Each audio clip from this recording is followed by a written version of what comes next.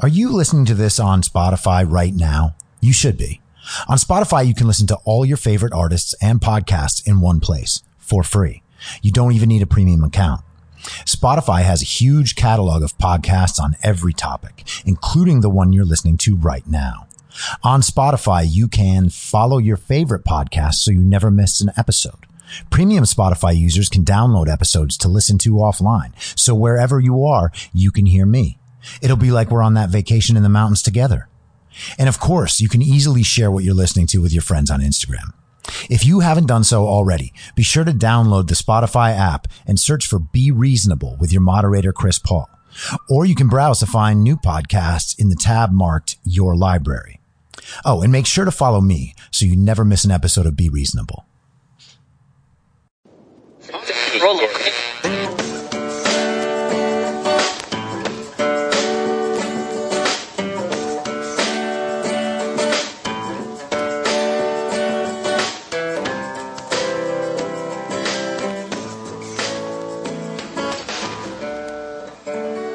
Acting as moderator for tonight's broadcast.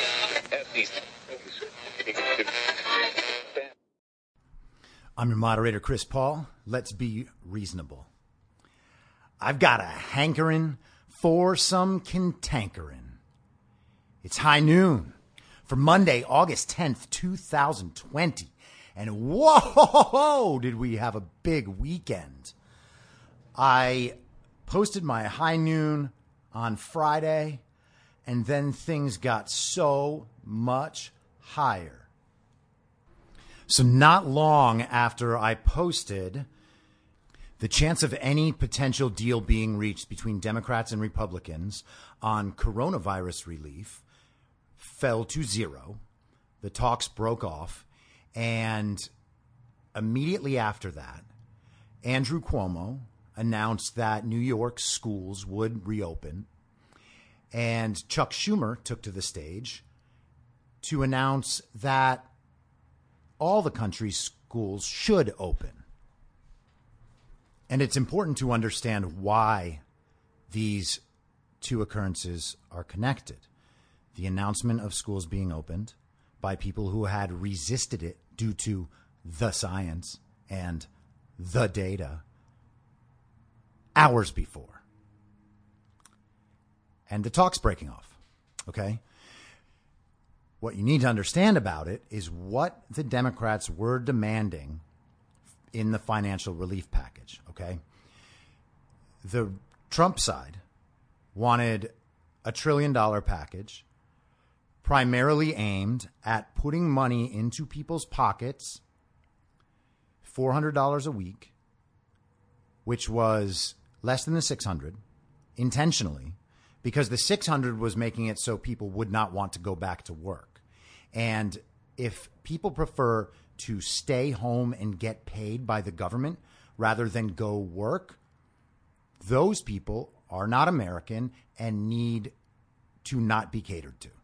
Okay? I'm sorry that they don't get as much money as they want. There is a way to fix that.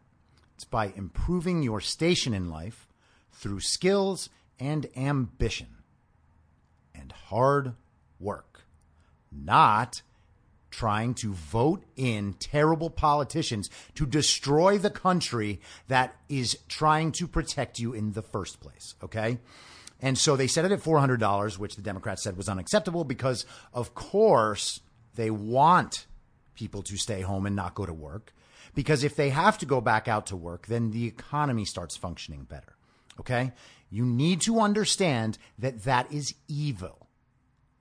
It's not wrong by the data alone. It's actually evil. It is counterproductive to what American citizens need. That is the only reason these people are in office. And why were they demanding that, among other things? What else were they demanding? Well, there are two main aspects to what the Democrats wanted. And what they wanted was over $3 trillion. What they wanted was concessions, political concessions for the teachers' unions, all of whom in the blue states were protesting restarting the school year because they wanted to enact social justice reforms like Medicare for all and defunding the police. These have nothing to do with COVID, as we've discussed many times. They wanted to ban charter schools, which would directly hurt the people they're pretending to care about. And then they wanted government money funneled into the schools. So that's what the teachers' unions wanted. The teachers' unions are a public sector union. Public sector unions should not exist. And these unions are massive Democratic donors. 90% of donor contributions to political campaigns goes to Democrats. Okay? The California Teachers Union is a very, very big Democratic donor in the state. The Los Angeles Teachers Union has ridiculous demands totally unrelated to COVID and has a former Black Lives Matter member as its head. Okay? So understand all of this. What the teachers union was doing was holding children's futures hostage so that they could enact woke political reforms. I am not overstating this. I am not exaggerating this. This is not some partisan take. This is what happened. Okay? If you believe that everything that conflicts with your narrative is biased, then either you don't believe in objective truth at all, or you believe that objective truth is something that only you and your peers have access to. Okay? This is what they were going for, and Trump called that bluff. The other thing that they were going for in the relief package was $1 trillion of federal funding to bail out states that were hurt by their own choices to lock down, particularly California and New York. California already is $100 billion deep in unfunded pensions. They have unfunded health care. And this lockdown, Gavin Newsom's lockdown, has now cost the state $50 billion. All right? They wanted a massive chunk of that $1 trillion package to include federal money to bail them out for their own incompetence. And Trump called that bluff too.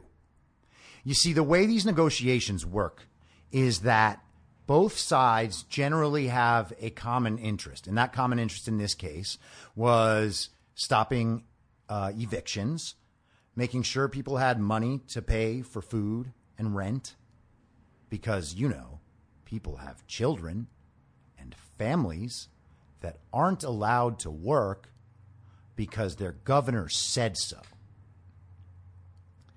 And so both sides wanted to help those people.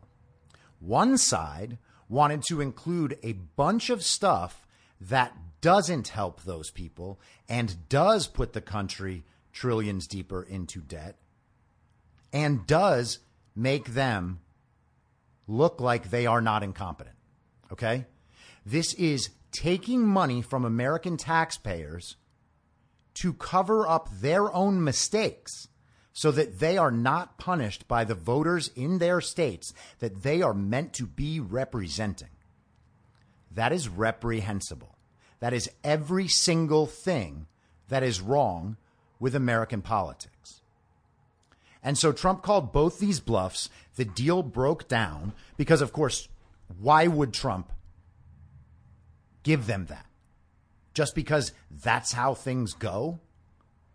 This is a complete exposure of the absolute moral decay of the people in public elected office. Their goal, Democrats' goal, was to take American taxpayer money and funnel it to their own political causes. We need to be very, very clear on that. There is no other explanation. And if you want further proof, I am going to make a prediction so that you can check my logic when and if it happens, okay? Gavin Newsom will open California schools this week. He might even do it today. And why is he going to do that? Well, because he no longer has cover from Andrew Cuomo and Chuck Schumer. There is no scientific reason. There is no reason based on coronavirus spread in California that schools should not be open. There is none. There is none. Someone's going to say, oh, but the kids, they spread the disease. No, there's none. None. Okay? Schools have been open this entire time in other parts of the world. There is, as yet, not one recorded case of a child infecting a teacher. Zero. Worldwide, zero. None. People who say these things, people who print these articles, people who are genuinely scared, all of these people are wrong.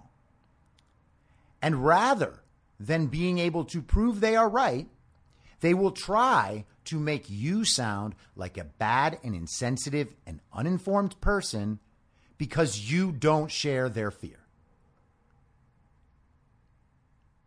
This is destroying society. It is destroying the trust in institutions. It is destroying the trust among people.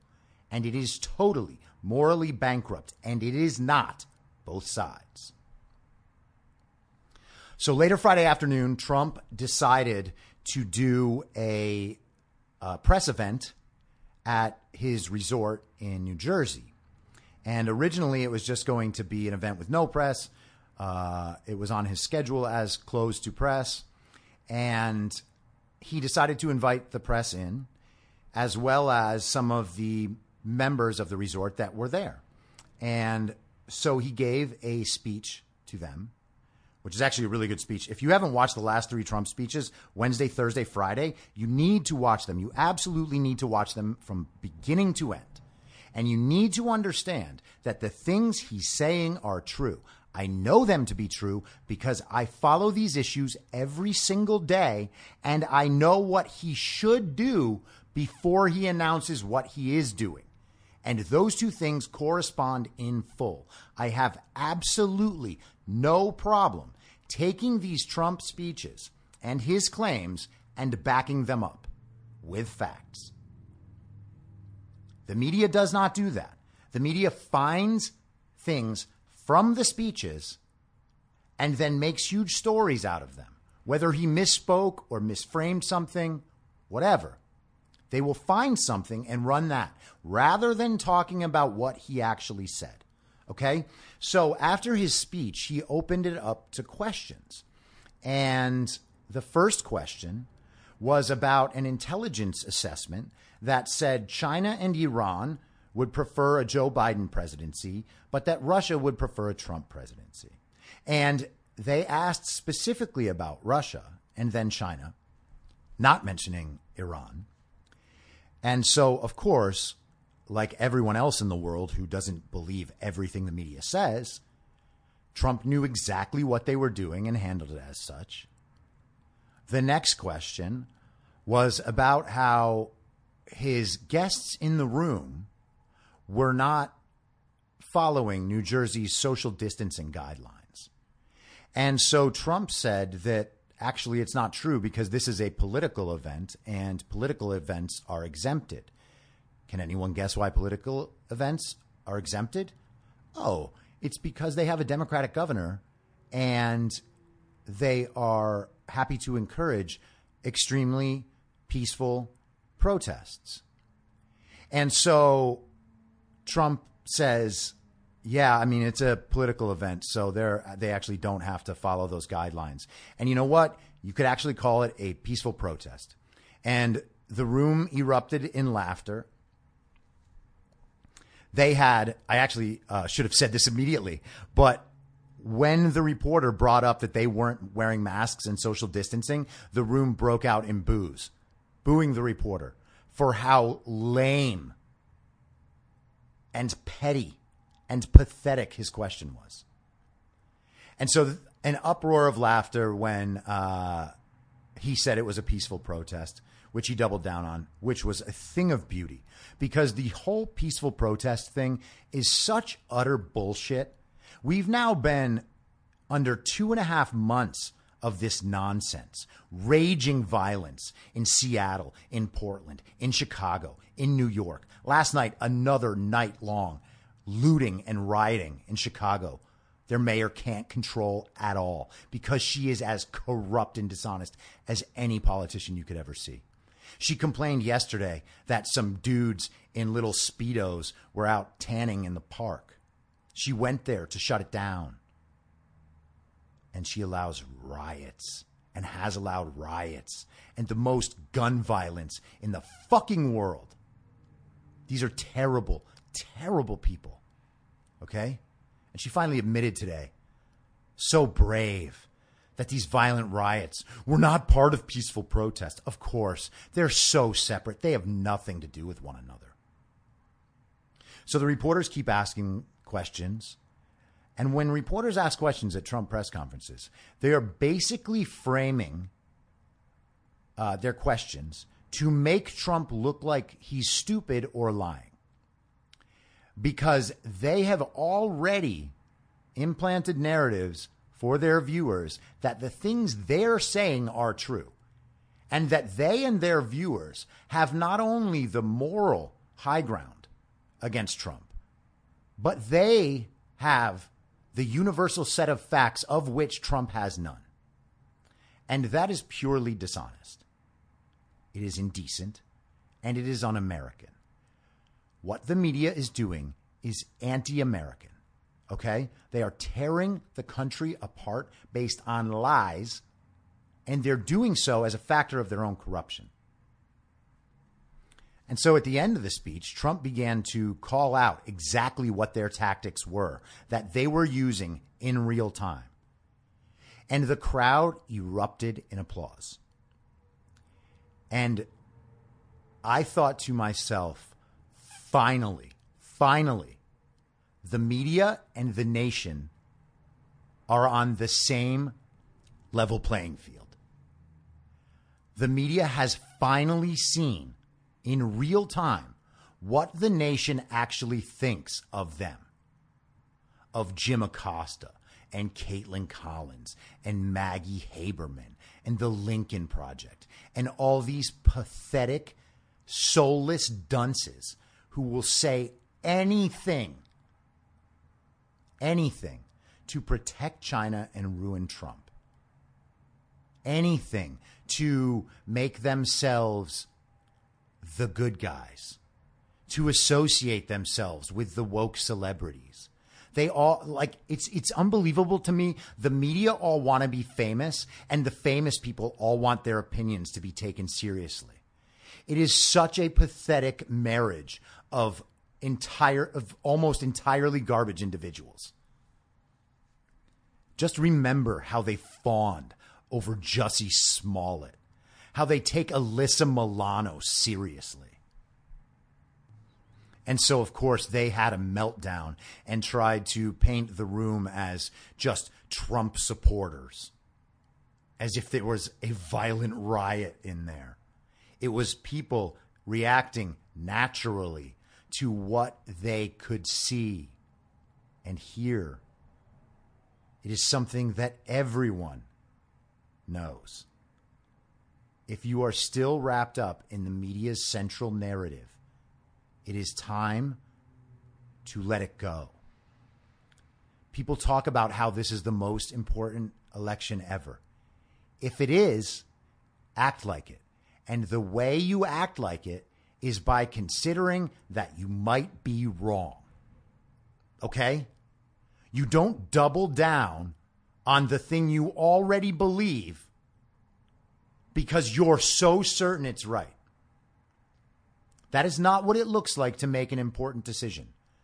That is what it looks like to be a child.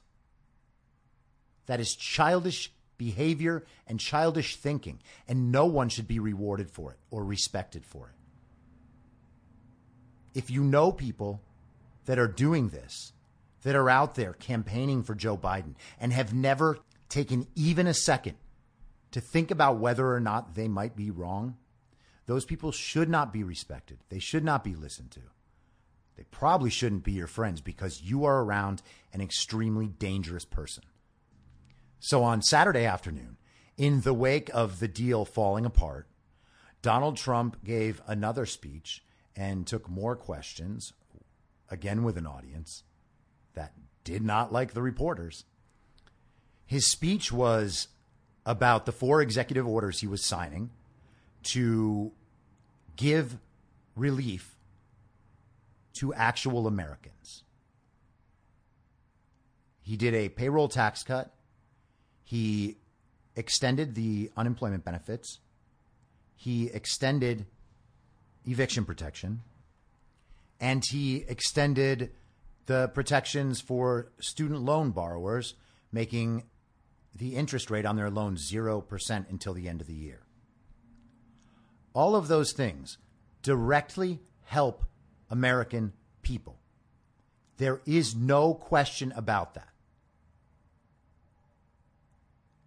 The Democrats had the option one day prior to agree to do all of those things. They chose not to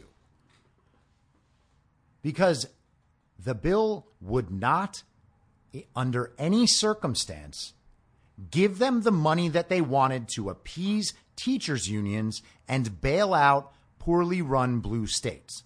Period. That is all there is to it. So Trump signed these executive orders, and then he went back to the mic to take some questions. And eventually a reporter asked a very stupid question that had already been answered. She was clearly trying to badger him and make a new story, which is what fake news is. When people talk about fake news, that's what they are talking about. Reporters inventing stories on their own, taking insignificant issues and making them huge scandals because they have nothing to actually report that will fit their narrative. So they make stories about themselves. They make stories about how Trump didn't want to answer this question because it's so damning for Trump. No, Trump didn't want to answer that question because it was rude bullshit.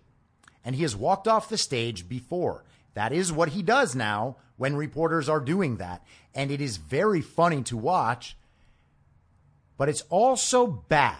And the reason it's bad is because the media, through their own narcissistic bullshit, is making it impossible for other media members to ask questions of the nation's leader that the people in the country might want to know the answers to.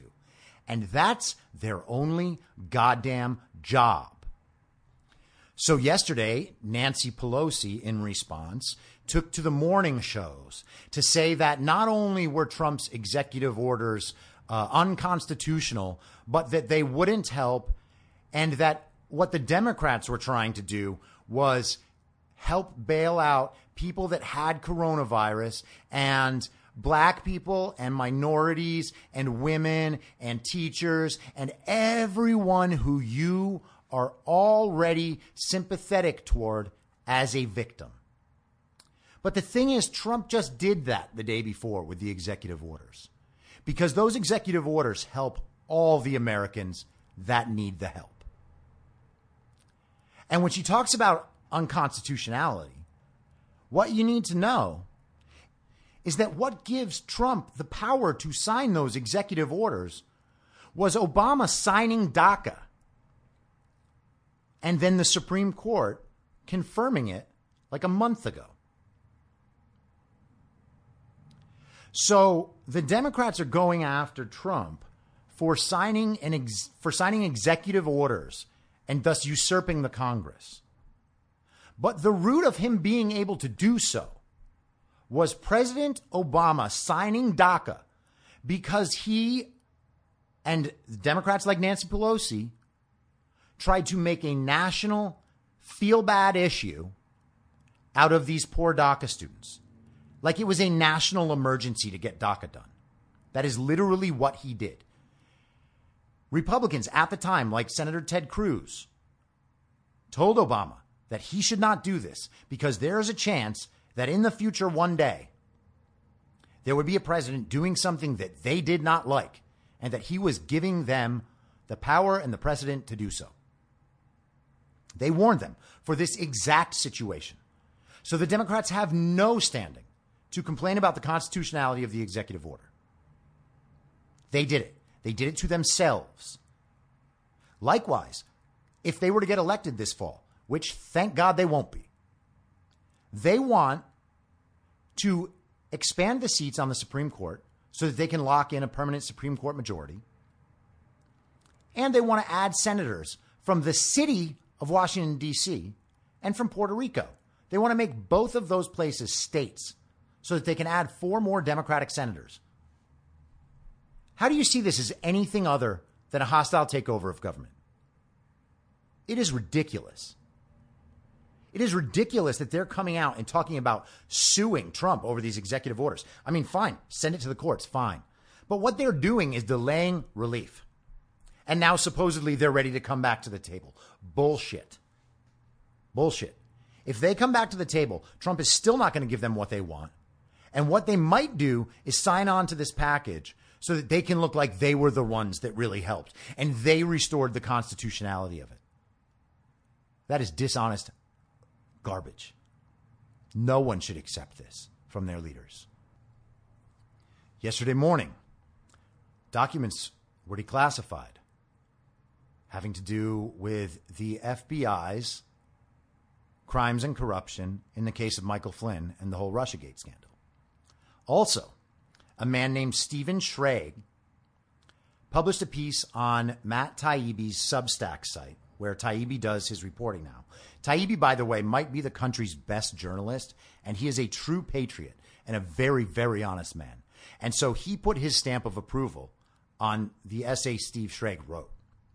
And what he wrote was about his doctoral advisor, a man named Stefan Halper, who was at the center of the operation to undermine the legitimacy of Trump's presidency. Okay? This operation was known about, discussed, and coordinated at the highest level of government. And that means Barack Obama, Joe Biden, Susan Rice, the Clintons, all of these people are implicated in the Crossfire Hurricane scandal. There is very real potential that this will go down as the biggest scandal in American history. Bigger than Watergate by a mile.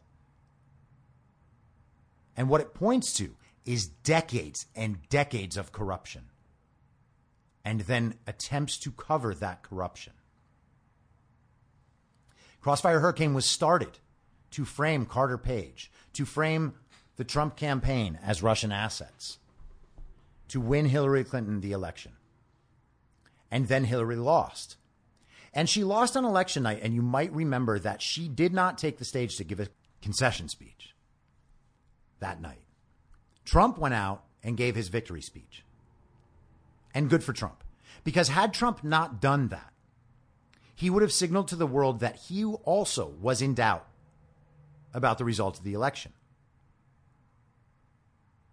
Hillary conceded the next day. But that night, she had John Podesta, of all people, come out onto the stage and say, we're going to wait until tomorrow to, tell you what happened, to a crowd of a couple thousand supporters expecting the biggest victory party of all time so that they could all scream, I'm with her, while they listen to R-E-S-P-E-C-T. So Hillary Clinton went back to her advisors and to her husband and to every power player in the Democratic Party for the last half century who is still alive. And they discussed, you can be sure, on what her options were to get the presidency. Remember, there were only 78,000 votes in Michigan, Pennsylvania, and Wisconsin. Do you think that with friendly governors in those states, Hillary Clinton couldn't have orchestrated recounts? I don't think that that's impossible. In fact, I think it's likely because we know who these people are, and these people are showing us who they are. And it's funny Because on Friday night, Gretchen Whitmer, along with the governor of Nevada, they both declared that racism was a public health crisis. Now, as a slogan, like defund the police, you tend to think, oh, well, they're just like making a different classification about racism. They're just saying that racism is really important, right? No. What they're doing is giving themselves the latitude to be able to use the racism as a public health crisis thing to then say that black people are more susceptible to COVID. Therefore, in-person voting will be dangerous to black people and thus part of the racist health crisis. And so universal mail-in balloting is a must. Michigan is a swing state. Nevada is a swing state. How are we letting this happen? How are we approving of this happening? And how are people still talking about absentee ballots and requested mail-in ballots as the same thing as universal ballots? They are not the same. So Steve Schrag's story implicates all of these people. And it details a complex series of unbelievably stupid mistakes and incidents that paint this whole Trump-Russia collusion narrative as purely ridiculous. To the point where everyone involved with it knew it was purely ridiculous when they were saying it. So they tried to undermine Michael Flynn so that he would not be installed as Trump's national security advisor on the transition team and then was meant to be the national security advisor at the White House. And so Obama had already fired Flynn, and they didn't like Flynn. And Joe Biden suggested that it was possible that Michael Flynn had violated the Logan Act, something that no one has ever been tried under and that many people believe is unconstitutional in the first place. But nonetheless, that made it into the central narrative and became part of the case. Who thought of that? Joe Biden thought of that. He proposed that. Okay? And so they undermined Michael Flynn, and then they framed Michael Flynn, and then they threatened Michael Flynn's son so that Michael Flynn would admit to lying and then be forced out of his position, which is exactly what happened. Okay? And all of this was the undercurrent of the Trump-Russia collusion narrative. And that narrative played out for 3 years. It was the biggest story in the news for 3 straight years. And it was all based on this. Based on lies concocted by Hillary Clinton, Barack Obama, Joe Biden, and their cohort. This should be clear to everyone that the former president and the prior administration and their allies attempted a soft coup against the United States. These are crimes against America. And I feel pretty confident saying this at this point because I've been following this for a while. I know that that is a provocative claim. And I make it so that you open yourself to this possibility because I feel like it is coming down the pike real fast. And so we look at how the rest of those 3 years played out. Trump lost Flynn. Trump was constantly dogged and delegitimized by Russian collusion claims. Mueller was involved.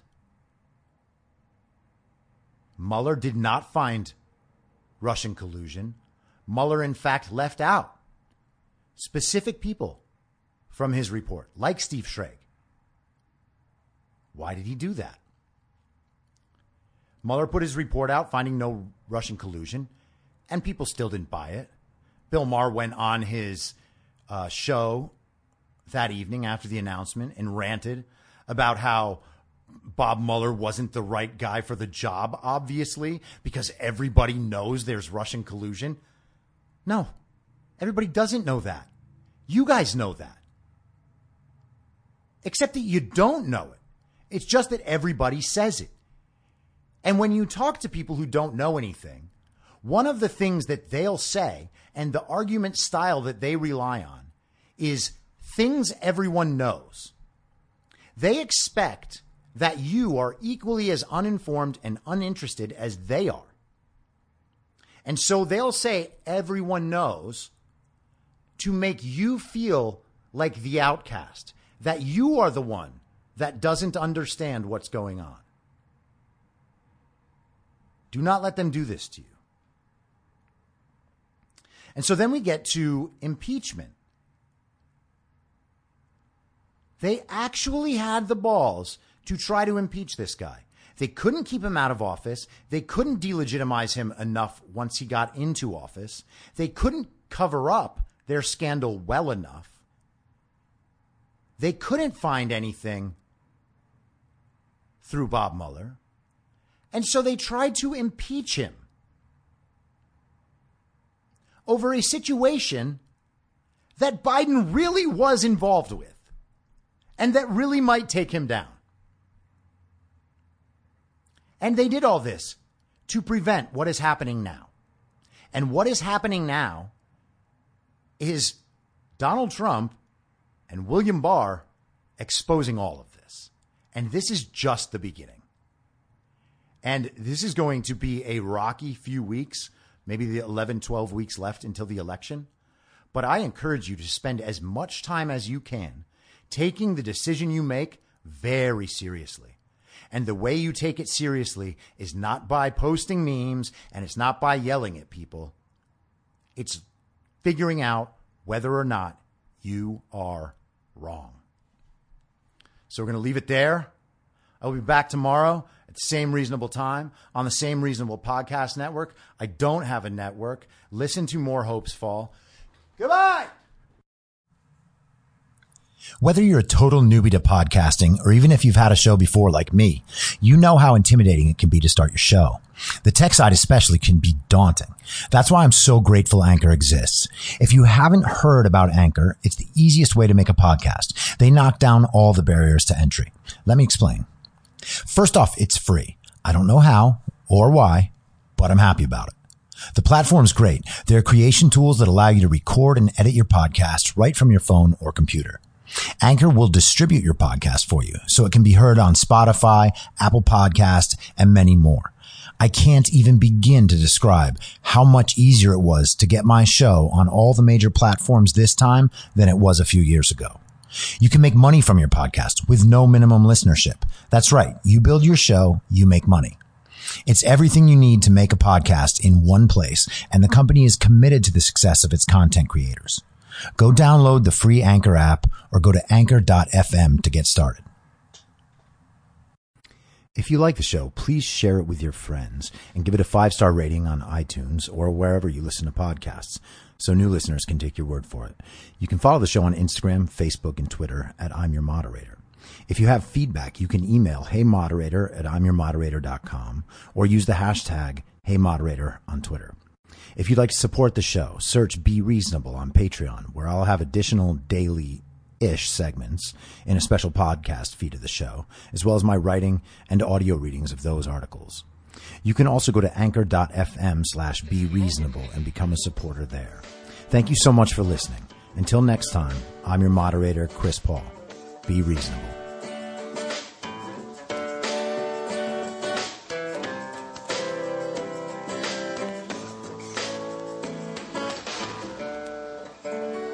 Acting as moderator for tonight's broadcast.